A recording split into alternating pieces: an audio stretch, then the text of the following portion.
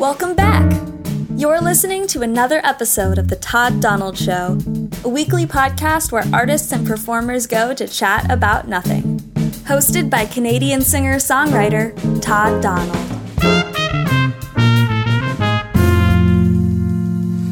This week's guest is a longtime friend and musical stage sharer, who is continued with a very hard-working ethic both in and out of industry, singer-songwriter, pub musician, and all-around good fella, Amanda Paul.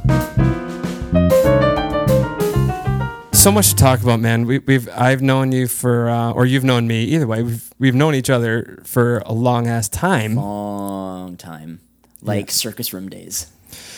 Yeah, is that the metric? I think so. Yeah, that's like what.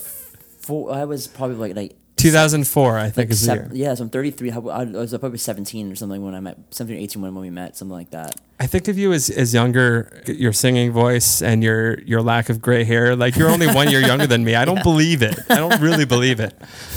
That's fine. It's all in the skin tone, man. That's all it is.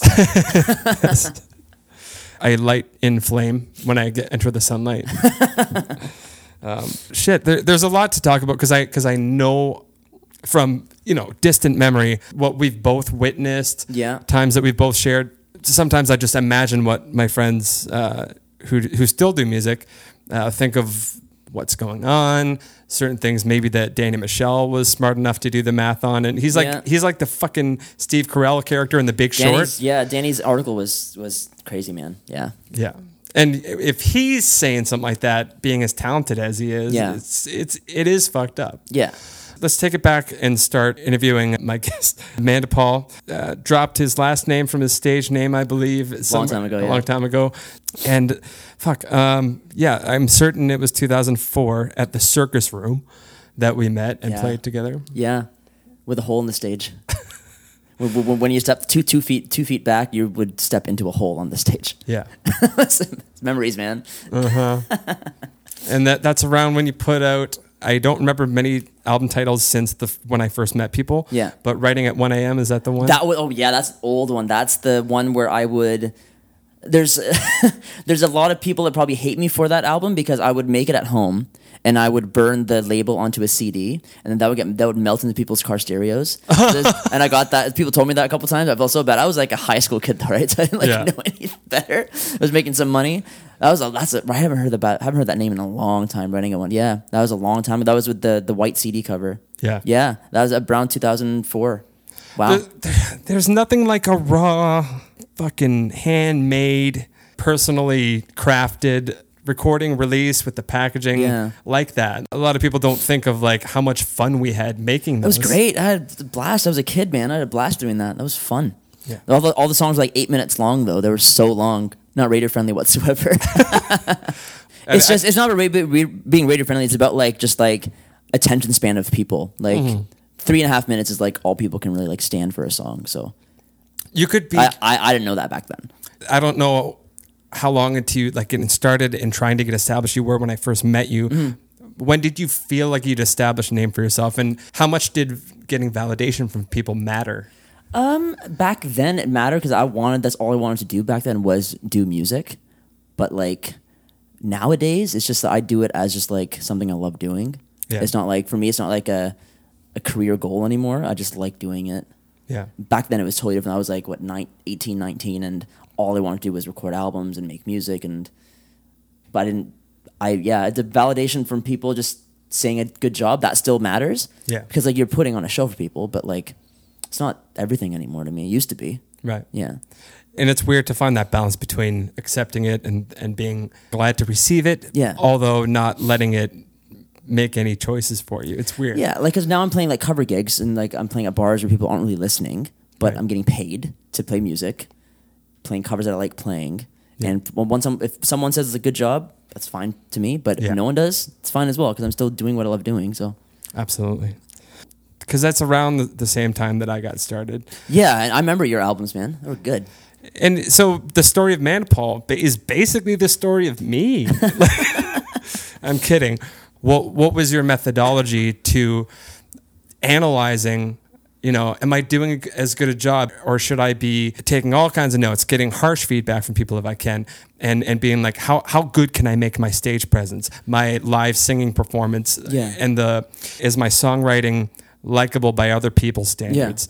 And how hard on yourself were you? I'm still hard on myself for that stuff. Like back then I would get validation. I would get like advice from people like Peter Katz and like guys that were already doing it for a while. That I looked up to, just like, how do you do this?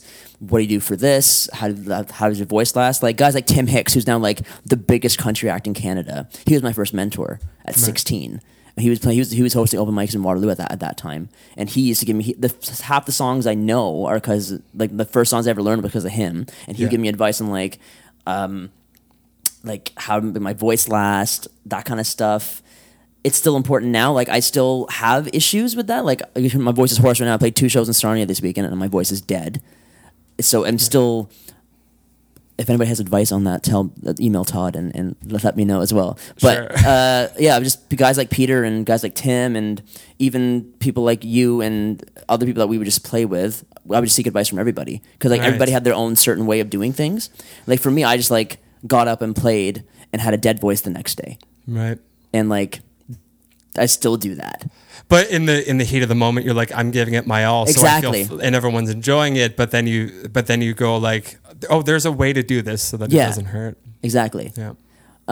It's like finding the right. Like, it was like taking the key down a semitone, or like learning songs in a whole different key.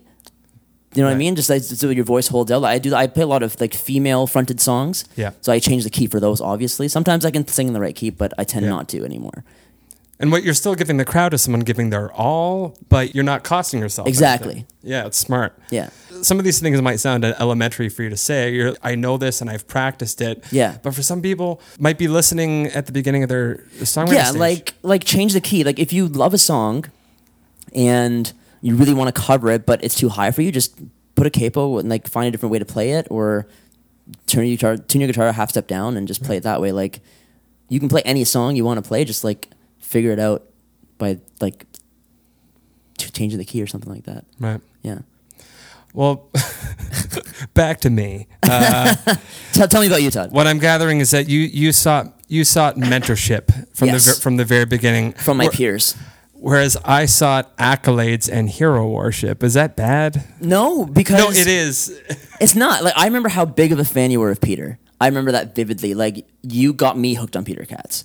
Like my fan love for Peter Katz was because of your fan love for Peter Katz. Right. So like, are you sure it wasn't seeing him play? Well, it was that too, but then like I remember you booked him for a show with me and you at the Circus Room. Like you booked I'll post Peter that Katz. photo because it's a really vintage. Yeah, like you booked that show. You had me open, then you played, and then Peter headlined, and I was at the Circus Room. I remember that, and like you had played me some songs for us. I'm like, oh, this guy's cool, and then I saw him play, and like, oh, this guy's amazing, and I've loved him ever since. Yeah, yeah.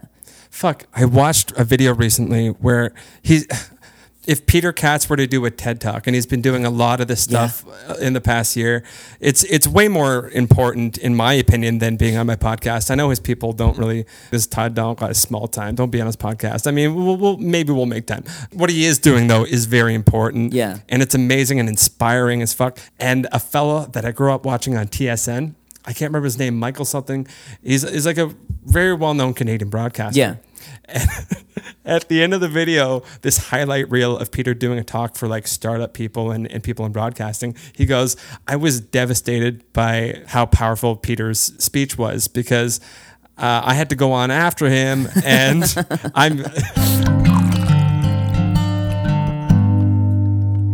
I mean, what is the story of Mandipal if not the story of Peter Katz and Todd Donald? Yeah, like it started back then. Honestly, my first couple shows, I remember, like my first original gigs, I remember playing at the Circus Room with Peter Katz and you. And me and you played at the Circus Room many times. Many times. And then we moved on to the Boathouse. Yeah. The old Boathouse. And those are the MySpace days, man. The MySpace days. Oh, yeah. Loved it. 8 top friends. Speaking of which, the Palette Cafe was a place that you booked people at and that I wouldn't have known about. That's how I met Tim Tibbetts and Sue Passmore and Rochelle Harrison. Yeah. Sue is now like in the Good Lovelies and she's doing really well. Like it's awesome.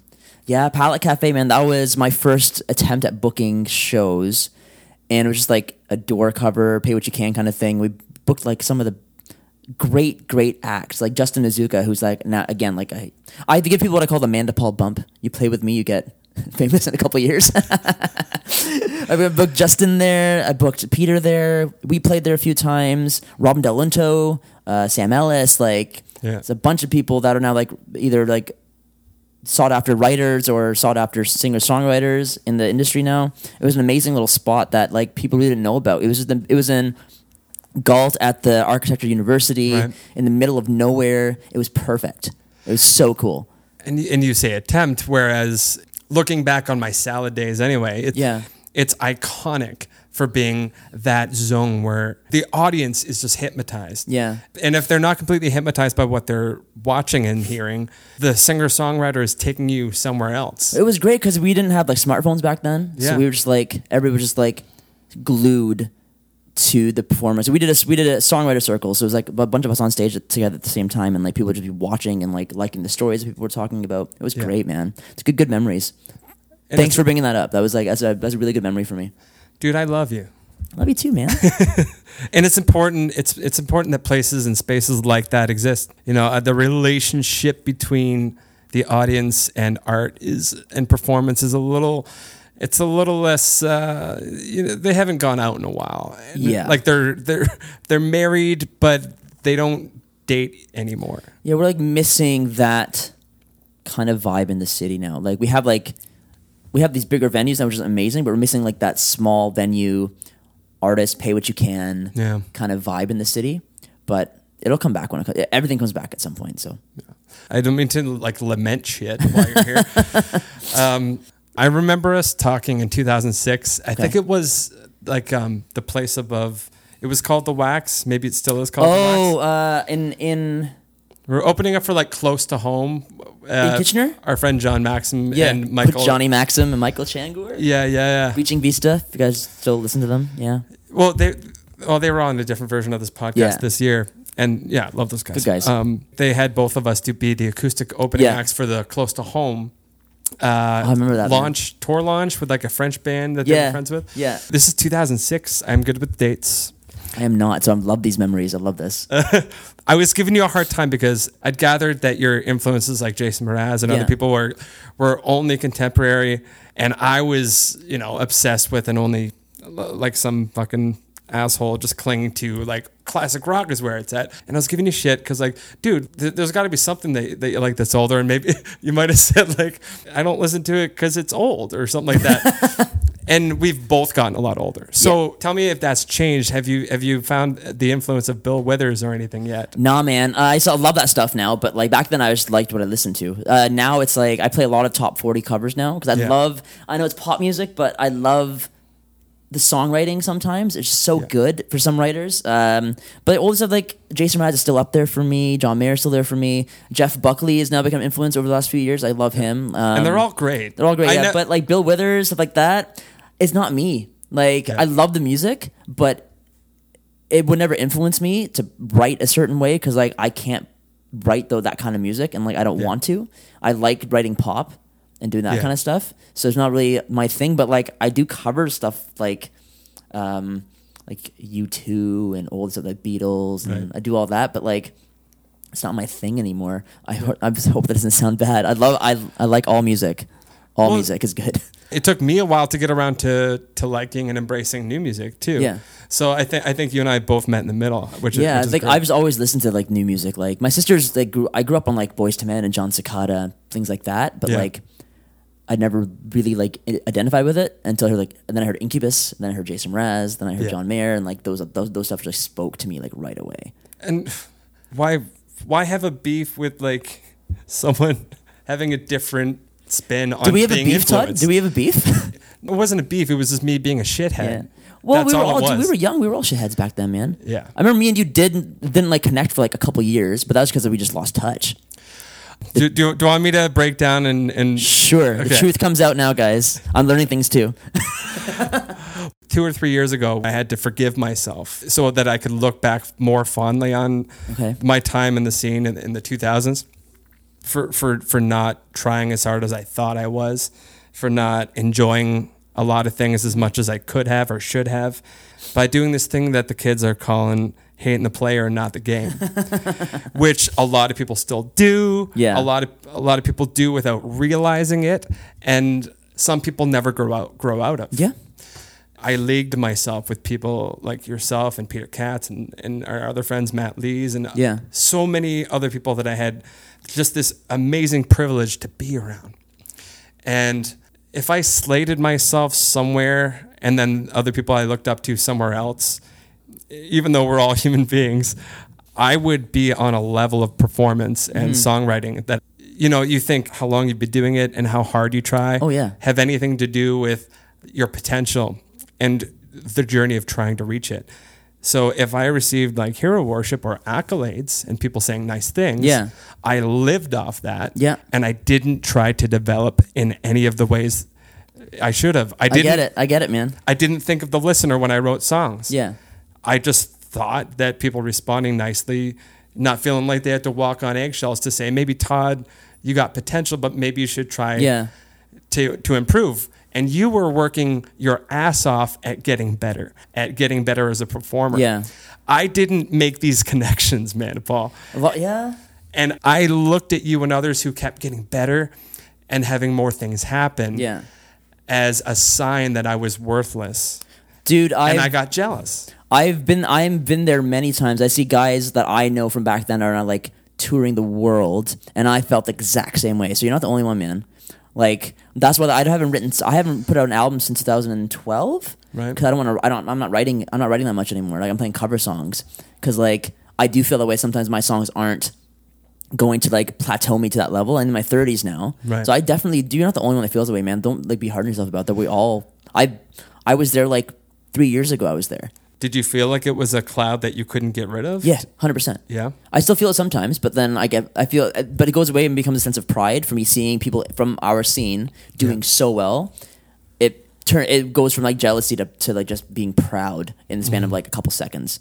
So you're like, oh, that should be me, but wait, no, I didn't work that hard. I didn't hone my craft that well, and that's why they're doing it. So I'm proud of them. Like it's right. You just gotta. You're not the only one, man. Don't worry about that stuff. And I haven't been that way in over a decade, but I think the pain a few years ago was because as soon as that decade ended, I distanced myself from it. I only made music for fun, and I found the joy of writing songs again, and finally started working on all the stuff that I could have when I had less responsibility in life.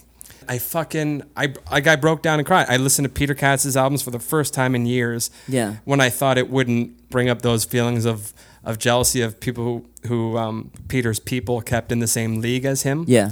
And comparing myself as being worthless next to them, being like, I guess I'll never perform with him again. I broke down even harder than I thought I was going to, because all of those gigs that you and I played and that I played with everyone, I could have enjoyed it 10 times more just being glad to be there. But you gotta remember, like, we were in our 20s back then, but we were still kids, dude. Like, think about it that way. Like, you were young. Just like it's part of growing up, man. Like you grew up we grew up together in the music scene, and people grow up different ways. Yeah. Like, so don't be hard on yourself. Like, that's something you shouldn't be thinking about anymore. Like, it's a whole different. No, I don't think of it on a day-to-day basis. 5 years between then and between now is when I had that revelation. And I even played a few shows supporting some bands that were coming through at the Boathouse. And I'm like, this is exactly how it should have felt for 10 years. And I'm just taking it in. I'm just glad to be here. Yeah. I'm glad to be having this moment with an audience. And now that I've actually worked on becoming a good performer, later that summer, I cornered you at Best Buy to give you a half-assed you did thing at the music department. You're like, well, I have some shit to do in the back. I'm sorry we can't talk longer. So I only gave you like a really half-assed apology for. I remember that. With you here now, that I get to like elaborate on that. Yeah, that's why I'm thinking about it now. I've been at a lot better peace in my 30s. Yeah, you look think good. About it. Yeah, you look good. You sound happy. Like, I remember you used to cover Apples by Peter Katz. That was my favorite cover you used to play. I remember that. I just came in my head just now. I remember you played it like note for note perfectly, like almost as good as Peter. I remember that. So I have to say that. I just came to my head just now. That was an awesome cover. Thank you for letting me get that out, Of because course, man. I could have gotten honest feedback, and I think maybe my sensitivity at the time too. Any singer-songwriter who's listening to this, who stands to benefit at all from looking at themselves, and being self-effacing about the effort that they put into it, especially when it comes to the grand mistake of comparing yourself to other people. Yeah. It's very important that you don't. Yeah, don't do it, because you're only gonna hurt yourself in the long run doing that. Like, yeah, take influences from other places, but like never try not to do it. You're gonna do it at some point. You're gonna compare yourself to other people, but try not to. Like, I don't know. I wish I could give better advice than that, but like it's tough. I understand it completely. Like, as a young songwriter, I compare myself to everybody. Yeah, like it's tough, but yeah. At least I wasn't so much of an asshole that we couldn't be friends still to this day talking about stuff. And this is an important conversation to have. I'm joking. I remember like me and you have these kind of conversations all the time. It's nice. It's nice. Good old circus room. Good old circus room with a hole in the stage. And they got mad at me one time because I didn't... Because you were brown? No, I didn't bring a mixing board for the speakers they had, because no one told me that we had to use their speakers, or it was just weird. They had some really weird rules back then. Then like it was a weird place, man. But I made a lot of friends there. It was a weird place. That's all I'm saying. It was a weird place. How would you describe the coolest place you've ever played? Maxwell's, by far, man. That was like that. The old Maxwell's, that room was like the best. It was the best room of people. Like, I got to open for some amazing people. I met my wife there. I proposed to my wife there. I made a lot of friends there. Like, it's a lot of memories. Every Tuesday I would go there. Like, I missed maybe like 2 open mics in the span of its inception. But that was by far my favorite spot I've ever played, was old Maxwell's. By far, like, I can, like, even if I played Massey Hall or something like that, I would still say Maxwell's is my favorite spot, because just the memories I have there. I can pinpoint like the best moments of my life spent at Maxwell's that have like brought me to where I am now. It's crazy. Right. Defining moments. Yeah, defining moments of my life were at Maxwell's by far. I can't find. Had my first beer there. I was there at 24, my birthday. Yeah, it was weird. Okay, that's why I'm thinking you're younger, because I thought like that was your 19th birthday. No, that was in my 24th birthday, man. 24th birthday, my first beer. Right. And it was disgusting, but now I love beer. Right. It's my fuel. My rocket fuel. That's awesome, dude. I'm going to show the picture from 2005, and it's a picture of you, me, Matt Lees, Lisa Hoffman, and Peter Katz. Lisa, oh man, yeah. Yeah, it's crazy how iconic that night is. That's crazy. Matt, I went to high school with him. It's a good guy. He just beat cancer. That's right. He has a podcast that he's been doing for a lot longer, and I remember, I think a year or so ago, he was talking about it on the podcast. Yeah. And that's how I found out. Yeah, me too. He wasn't like going around like being like, "Hey, man, Paul, guess what?" He announced it. Yeah. Yeah, he's a good guy, man. I remember I'd known him. He was friends with my sister first back in when she was at Cameron Heights. And then he was there when I was there for his last year. He was a great guy. I looked up that guy quite a bit back then. Yeah. Hey, Matt. Cheers. Congrats. To you in Wales. You and Rachel. That's right, man. As you said, maybe more recently, the songwriting part of your activity isn't necessarily the priority that it used to be. Isn't necessarily what it used to be. But I can't imagine like the songwriter is dead. I haven't written a song in 2 years probably. It's been about 2 years. I haven't even sat down and tried to write. Like, me and Robin DeLinter wrote a song 2 years ago before she moved to Nashville, and I love it. But like, that's the last time I wrote anything with anyone. Right. I'm happy now, man. Like, people can't write songs when they're happy. Come on. Like I have a wife. I have a wife. I have a good life. Like, it's funny. Like, if she ever leaves me, the songs will come. Please don't leave me. But the songs will come. How long have you been married now? 3 years, man. 3 years in this past August. It's amazing. It's crazy. Congrats. Thanks, man. It's weird. It flies by. It felt like it was like I remember everything from the wedding days. It feels like it was like last week. It's crazy. Because we met at Maxwell's. And life moves a lot faster as we really age. Fast, yeah. Yeah, for sure. Nuts. How did you approach arriving at 30? I had a drunken debauchery of a weekend. for 29 to 30. That was how I did it. Well, that's awesome. But realizing I'm 30, that was weird because like I don't look like I'm 30. I don't act like I'm 30. I don't feel like I'm 30. But like 3 years in, I feel like I'm 40. Like it's crazy. Like my back hurts all the time. My shoulders are always aching. I make sounds when I bend over to pick something up. I'm like, ugh. Yeah. It's crazy. In your 20s, it's a good idea to take care of yourself. Yeah. In your 30s, you have to. You fucking have to. Yeah, it's crazy. Like, yeah. But hitting 30 was sad at one point because like I didn't hit any of the milestones I wanted. I didn't have like milestones. a manager, didn't have a record deal, nothing like that. By 30, I wanted to be like signed and also sealed and delivered. Yeah, one time I hit 30, that's when I started thinking, okay, maybe songwriting isn't in it for me anymore. Like I could try to mentor someone. Or turning like 30 was a part of that? Yeah.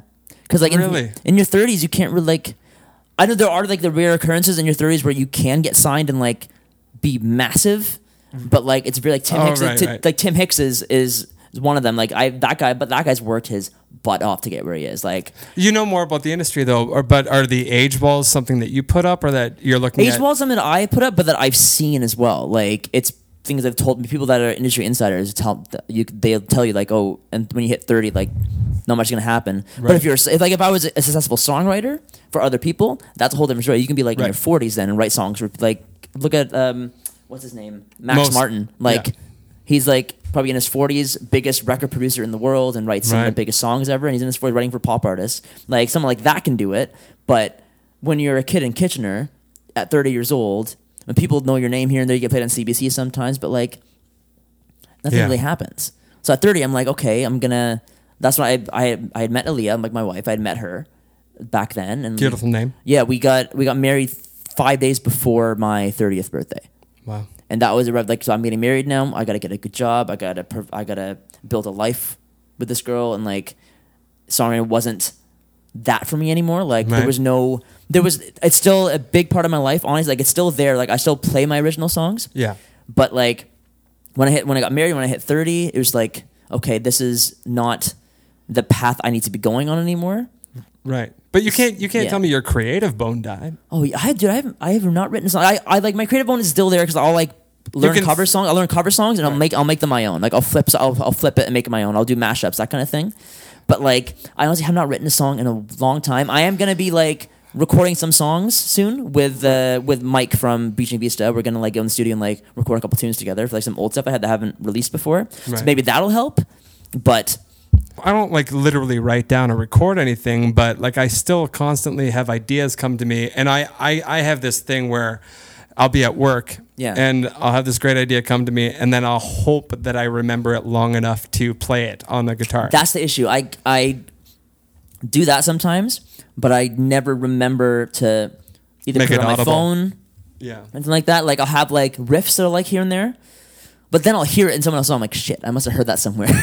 You know what I mean? Because I listen to so much top 40 that it's just instilled in my brain. And like, oh, sounds like a melody I can write. I'm like, oh no, this is someone else's song. You know what? That's your shoot down. You know what mine is? When I finally am able to make it audible from the idea, I realize it sounds like crap. So we put fucking 30s. I know, man. 30s. 40s around the corner, man. Right. 40 is around the corner. It's scary. Yeah. Do you feel like being in your 30s has changed like your maturity, or is that just a construct? I wish it did. Like I'm more mature, but like I'm still like a child sometimes. Like I'm a child at home. I bug my wife a lot. God bless her. But it's like it's I feel I am more mature, but like I don't want to lose that immature side of me. Right. But like, you know what I mean? Yeah. I had, some kind of like I guess I'd consider bland questions about songwriting, but it's not present in your life, I guess. You can ask me questions about it. Like, go ahead. You're telling me that if you were ever to receive a profound sadness in your journey, that would ignite songwriting. Again, 100%. But given that you care enough about the audience, whereas I only in my 30s or later on in life made that relationship, I still want to write for me. But I am conscious of making a listener that might not be me think it's a solid song, and I examine, top 40 and pop and stuff, and more successful rock artists and alternative and all that. How much of the songwriting process is that righteously selfish artist part, saying I have something I want to express, I have something I want to vindicate myself? It's like 50-50. 50-50. Like half of me would like, okay, what do I want to say, and other half's like, what are people going to relate to? Yeah, that's been like that for a few. The last time I wrote songs was that. Yeah. Like what can I say in this song? Maybe people like feel a certain way, but it will at the same time make me feel the same way. Like I want them to be able to relate to what I'm saying. Right. So it's 50-50. Not selfish is a bad word to use, but like say people like Elvis Costello, who couldn't get an 18-year-old to listen to his music if my life depended on it. Yeah. He writes lyrics from this. How interesting and metaphorical can I make every line? Well, he has his own. He knows his audience, so he knows his audience. He's not writing for 18. He's writing for like the 40 and 50 and up. So he knows who he's writing for. You have to know who you're writing. Like for me, if I'm writing songs, I'm writing for the younger, like 20 to 30. That's what I'm writing for. I couldn't write for 15 and up. I couldn't do that. That'd be like, it's just too formulaic for me to do. Right. But like, you should know your audience. Yeah. That's the first thing you have to think of is who's your audience and how are they going to connect to this song. Do you think Allison, if it came out and was done stylistically by a current artist, that song wouldn't? It's hard to say. It's hard to say. Like any old song can like be like "Suspicious Minds" by Elvis Presley. Like I've seen that covered so many times by females, by males, and like it connects when it's covered. Yeah. But like, who's to say? It could be any song. Like I was watching, me and my wife watch X Factor UK. We watch it religiously every weekend, right? Yeah. When it's on.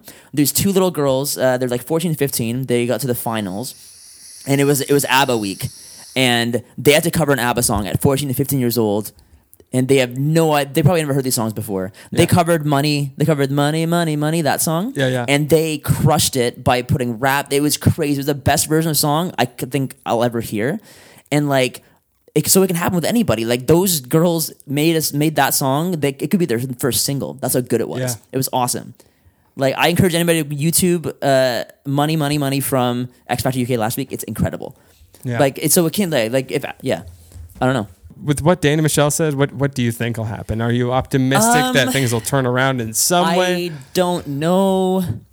It's tough. Like I get where they're full-time musicians, so his bread and butter is writing music and playing shows. That's his bread and butter. Mine is I work full time and I play cover gigs. Yeah. Like I don't write music anymore because there's no money in it for me. Like I'm not gonna release the album tomorrow. People like 1 million people are gonna download it. I know that. I know that as a fact. Like maybe 100 people would like it and like share it with their friends, but I'll probably only make like 3 cents on it. Yeah. So it's not for me. It doesn't like it's not a money situation for me. Like if people download my stuff, I love it. Yeah. But I'm not looking at it as a living. Right.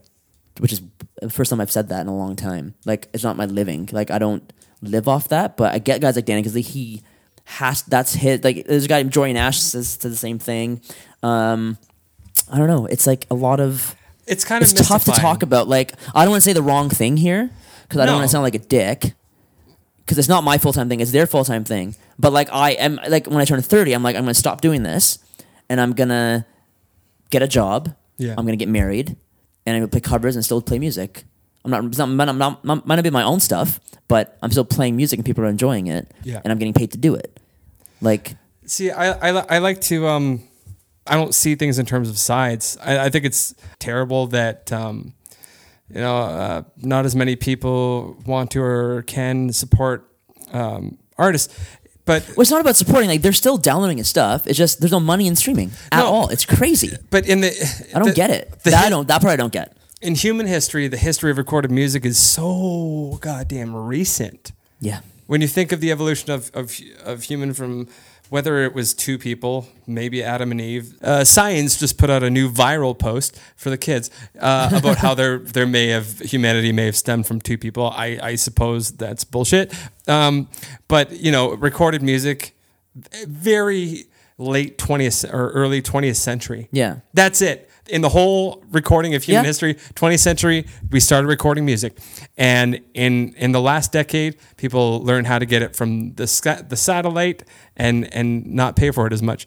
And it's amazing how people might look at the fact that writing a song could make you fucking rich. Yeah. That's a new concept that we're only starting to look at in a weird way. And just because it's been around our entire lives, we think it's as if this great thing that was endowed to us upon the conception of our fucking species that we deserve to hold on to. Like nothing changes ever.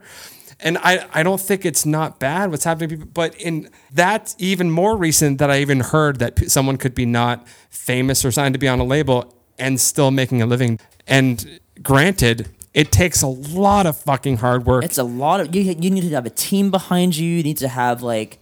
The other things that are changing are people's ability to afford music. Because you and I are the beginning of like the millennials. Yeah. And like things are so messed up nowadays. Who can afford to buy all the things that they want like when they're paying off debt? It's all about new. Now. Like it's all about immediacy with the newer generation. And I get it. Like I'm the same way. Like I have my phone with me at all times. Like I need to know what's going on. I check my messages all the time. Like it's how the world is right now. So I definitely get it. Yeah. And I don't know, man. I don't think it's going to change. I think it's going to stay the same. I don't see any improvements coming anytime soon. Yeah. But again, it's not something that I think about every day because it's not part of my life that much anymore. Again, we met each other at such a different time. There was still music on the internet, but like we've witnessed a lot of the same stuff. Yeah, but like we used to buy CDs back then. Like I had an argument with my wife because I want to I have a whack of CDs in my office that I want to bring with us to our new place that we're moving into in the summer. Yeah. But we both agree that it's not a good idea because there's CDs and I'm the only one I know that has CDs still. But I have like hundreds of CDs from over the years that I want to bring with me because it's memorabilia. But I'm like, she made a good point. Like it's not, you don't need it. Right. Like I can get a booklet and put them in a booklet. I don't need to have the CD cases. I'm not going to buy any more CDs. What's the point of having a rack? Like it's crazy. Like I have every album that I own and on CD I have on my phone right now. It's crazy. Like, but what if the sky went dark? Then I would not listen. Then I just play it on my guitar. We'd just be here in the dark with lighting fires and playing guitars. I like it. Okay.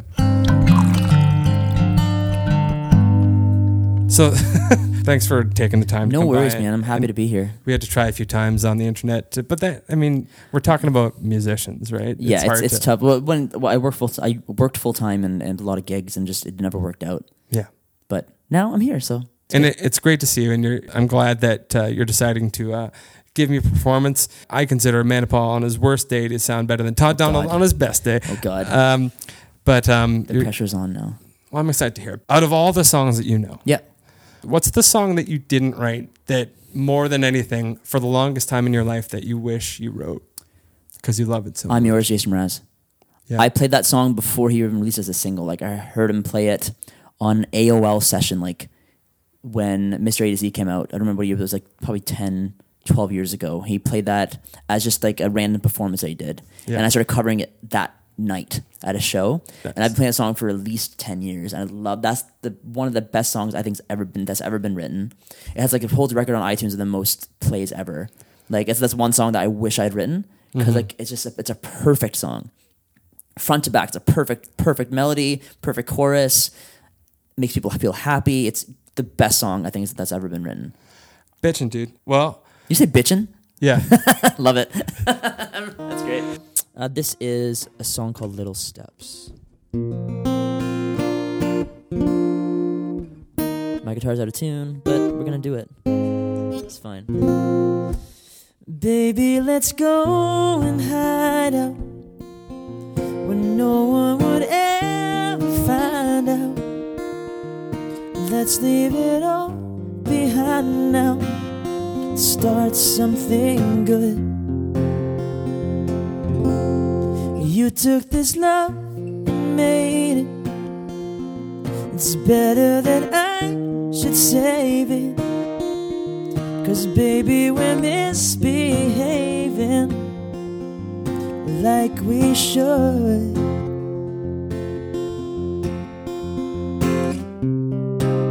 Let's start tonight. We could be anything at all. This could be right. I'll take the little steps you want. Let's take a chance and just say the word. I'll forget my whole life, show you the world. Let's start tonight. Before I met you, I was broken-hearted. Before you, my heart was guarded. Baby, look at what we started. I'm here for good.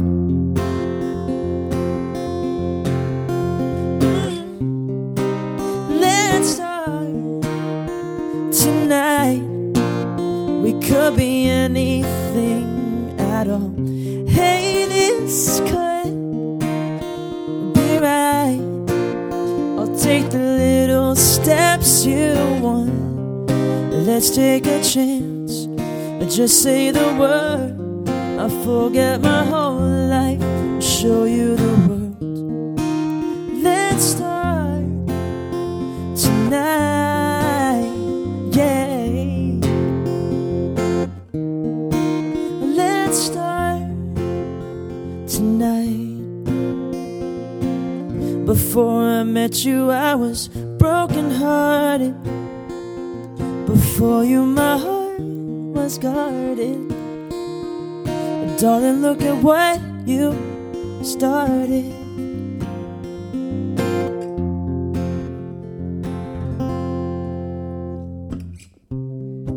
Let's start tonight. We could be anything at all. Oh, this could be right. I'll take the little steps you want. Yeah, let's take a chance. I just say the words. I forget my whole life, show you the world. Let's start. Let's start. Let's start tonight. That's one. This is the last song I ever wrote. It's a song called Soldier. My voice will crack. Baby, just say it. Tell me what I should be. A head on your pillow. Air to your lungs when you can't breathe. Got those eyes like there's a storm coming, you can't fight. You're feeling alone cause you're out of control and it's taking you over. So baby, come closer and I'll be a soldier. I'll take on your wars, I'll break down the doors to you. I'll be a soldier. We'll make it through hell, we'll burn it down, make it new. I'll be there holding you up, nothing can touch you and I. Down on the front lines, you don't wonder why. I'll be a soldier. I'll fight so you know I'll always come home to you. Yeah, soldier, a soldier, a soldier, a soldier, a soldier, soldier. Baby, just say it, say it. I'll make a shield out of my chest. Run into the darkness. Fight all the monsters in your head. Yeah, got those eyes like the storm coming, you can't fight. Feeling alone cause you're out of control and it's taking you over. So baby, come closer and I'll be a soldier.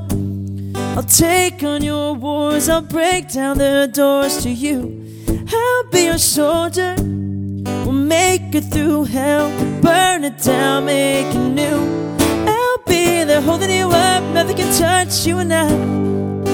Down Down on the front lines, you don't wonder why. I'll be a soldier. I'll fight till you know I'll always come home to you. Soldier, soldier, a soldier, a soldier, a soldier, soldier, soldier. Say it. I'll be your soldier, say it. I'll be a soldier. I'll take on your wars, I'll break down the doors to you. I'll be a soldier, make it through hell, I'll burn it down, make it new. I'll be there holding you up, nothing can touch you and I. Down on the front lines, you don't wonder why. I'll be a soldier, I'll fight till you know I'll always come home to you. Yeah, soldier, soldier, soldier. I'll be a soldier, soldier, soldier. I'll be a soldier, soldier, soldier.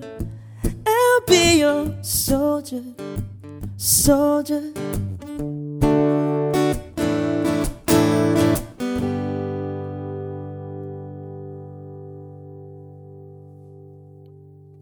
All right, thanks, man. I might do one more. This is now Amanda Paul song, but it's written by Sam Ellis. I've been playing it for a few years now. I love this song very much. He let me have it, so I'm gonna play this one. I'll Disappear. My version of a brown guy playing country. And again, voice cracks will happen.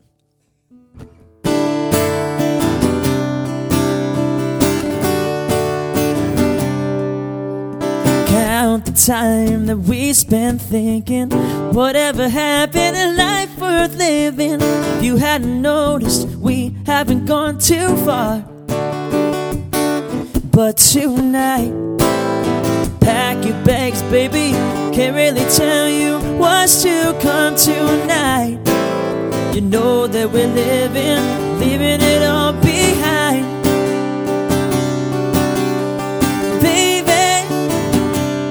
We're going undercover.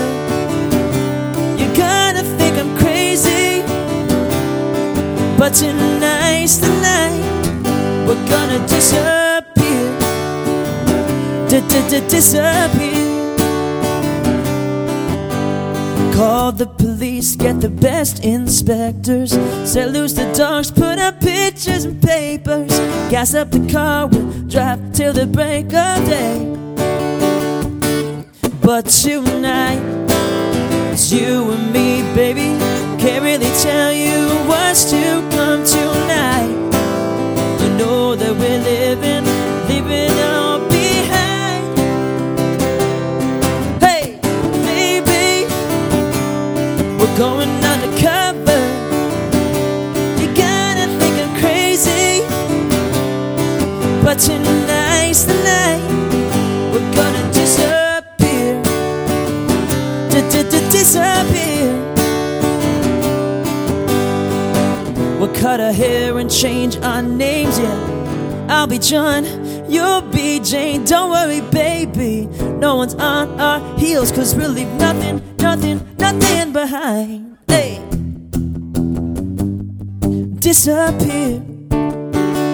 Disappear. Disappear. Disappear. Disappear.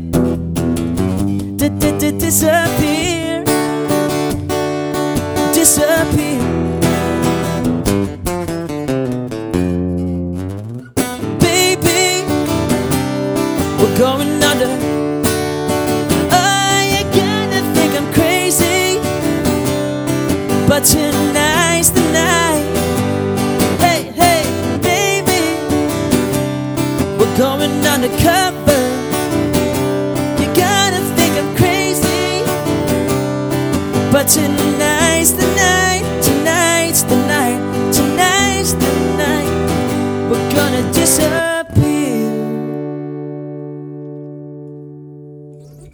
All right, man. Thanks, man. Thanks for listening to another episode of The Todd Donald Show. Starring, produced, and edited by Todd Donald. The piano music in the rap is by J.P. Sunga, who you can find at jpsunga.com. The theme music is Machiel Kino by William Chernoff. Find him at chernoff.band. And I'm Milo Axelrod, Todd's favorite, bar none human voice. And I'm not bragging, he wrote this.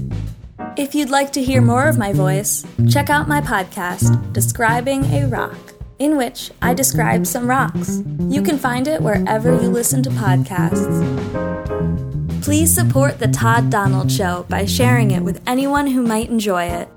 Follow and interact with @ToddDonaldShow on Twitter and Instagram. And if you feel like going the extra mile on iTunes, please subscribe, rate, and review, preferably in its favor. Have a great day, friends.